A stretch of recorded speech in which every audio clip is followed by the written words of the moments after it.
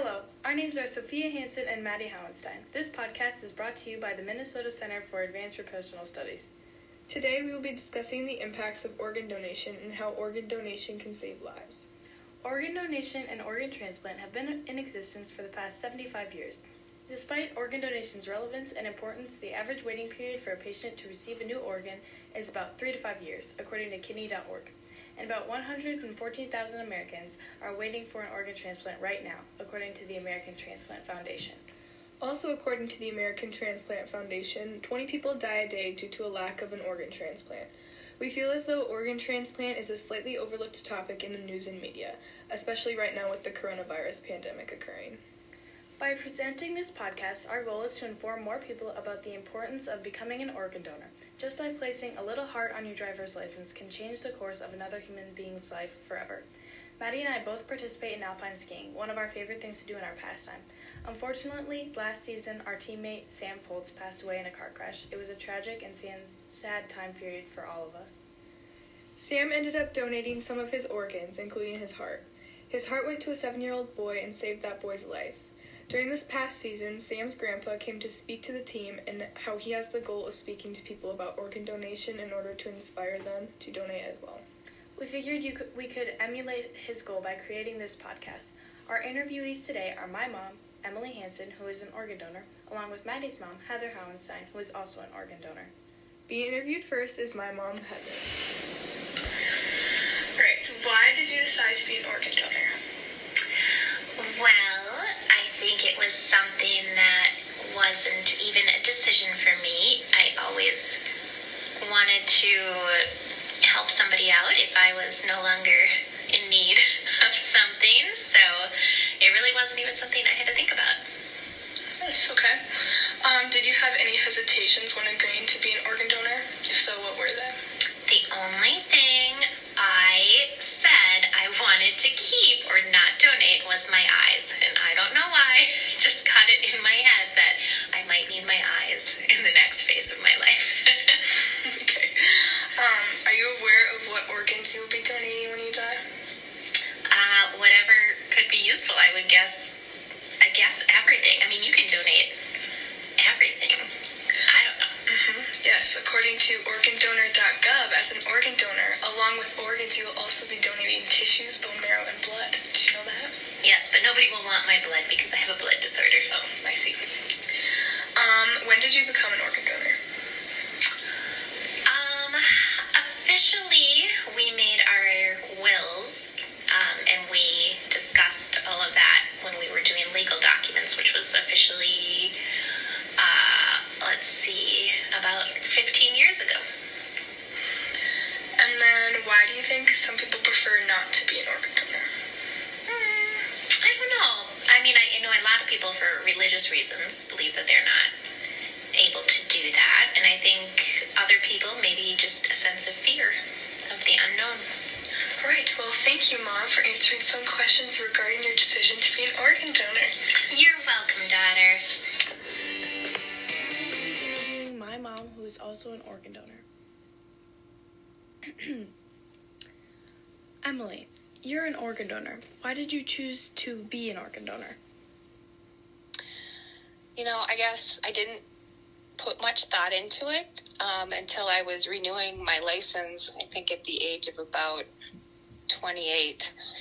And there was the question, do you want to be an organ donor? And it just was kind of a decision in a moment because I asked myself, why not? If I die suddenly and my organs can be of use to someone to give them their lives back, it just seemed like a no-brainer to me. Okay. Did you know that according to the American Transplant Foundation, 20 people die a day from a lack of an organ transplant? How does this make you feel and why? It makes me feel sad, and I guess and why it makes me sad is it's unnecessary. There are a lot of people out there who could be organ donors and for one reason or another just didn't get around to saying yes to it when they get their license. And there's absolutely no reason not to be an organ donor. You don't need your organs after you're gone. Yeah. But someone else can use them.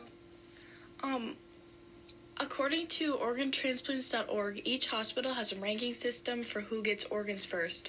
How does this make you feel and why? It sounds like that makes sense to me. I'm guessing it's based on urgent need, so who's closer to death than the next person. And to me, that, I guess, makes sense. You're actually kind of correct, because according to the same website, this list is more of a pool.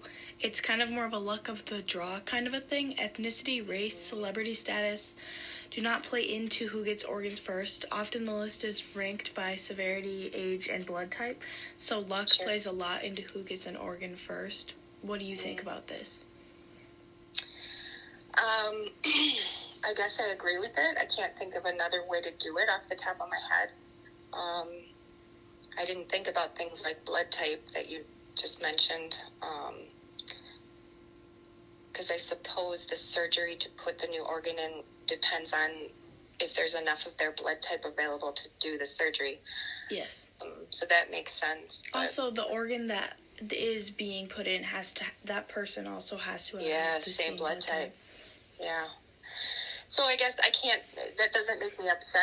I can't think of another way to go about doing it. Yeah.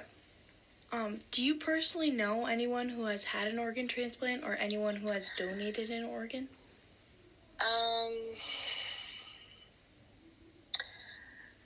Well, I guess I know of them more than I knew them.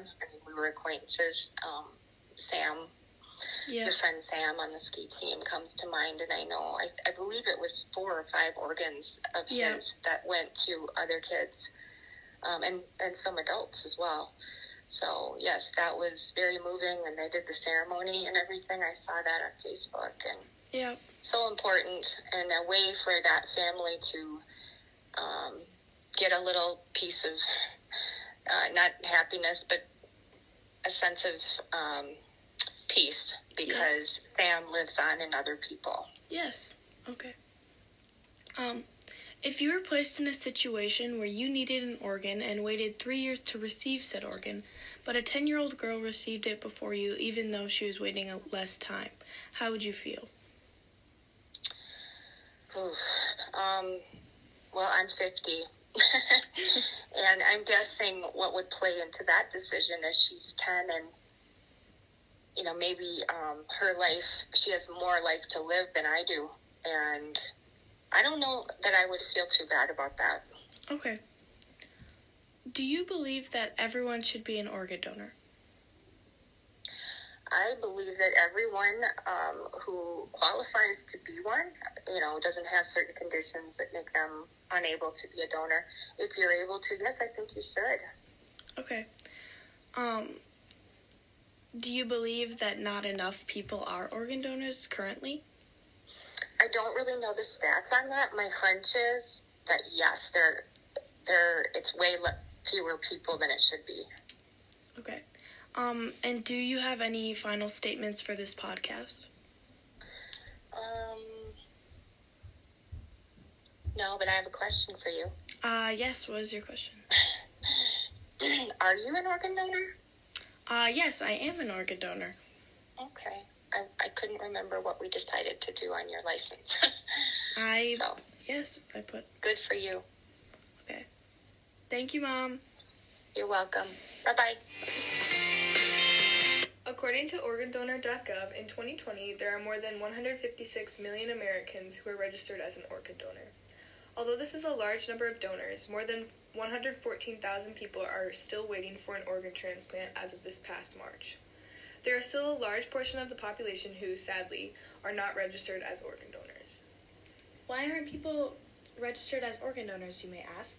The most common response to this question, like Heather also mentioned in her interview, is religious practices. However, this is false. Today, organ donation is supported by every religion or faith. One of the main reasons people choose not to be an organ donor is their trust in doctors and hospitals. Tiffany Wen from The Atlantic discussed thousands of people choose not to donate because of their past experiences with doctors or hospitals, or from what they have seen on television. Also, several individuals simply do not want to talk about their death. Another common argument, according to the American Transplant Organization, is that doctors and nurses won't treat organ donors to the best of their ability in a desperate attempt to obtain their organs. The majority of the arguments made against organ donations are focused on what one believes or thinks about. Another final reason people may choose not to be an organ donor is because they simply do not feel right about it. Like Heather said, she decided not to donate her eyes. There was no solid reasoning behind her decision besides the fact that she felt it was the right thing to do for herself, which is normal. Luckily, there are millions of registered organ donors around the world today, including Sophie and myself. We both fully support organ donation and chose to become donors ourselves when we first got our driver's license. As an organ donor, based on research by the American Transplant Organization, you can save up to 8 lives and improve over 100.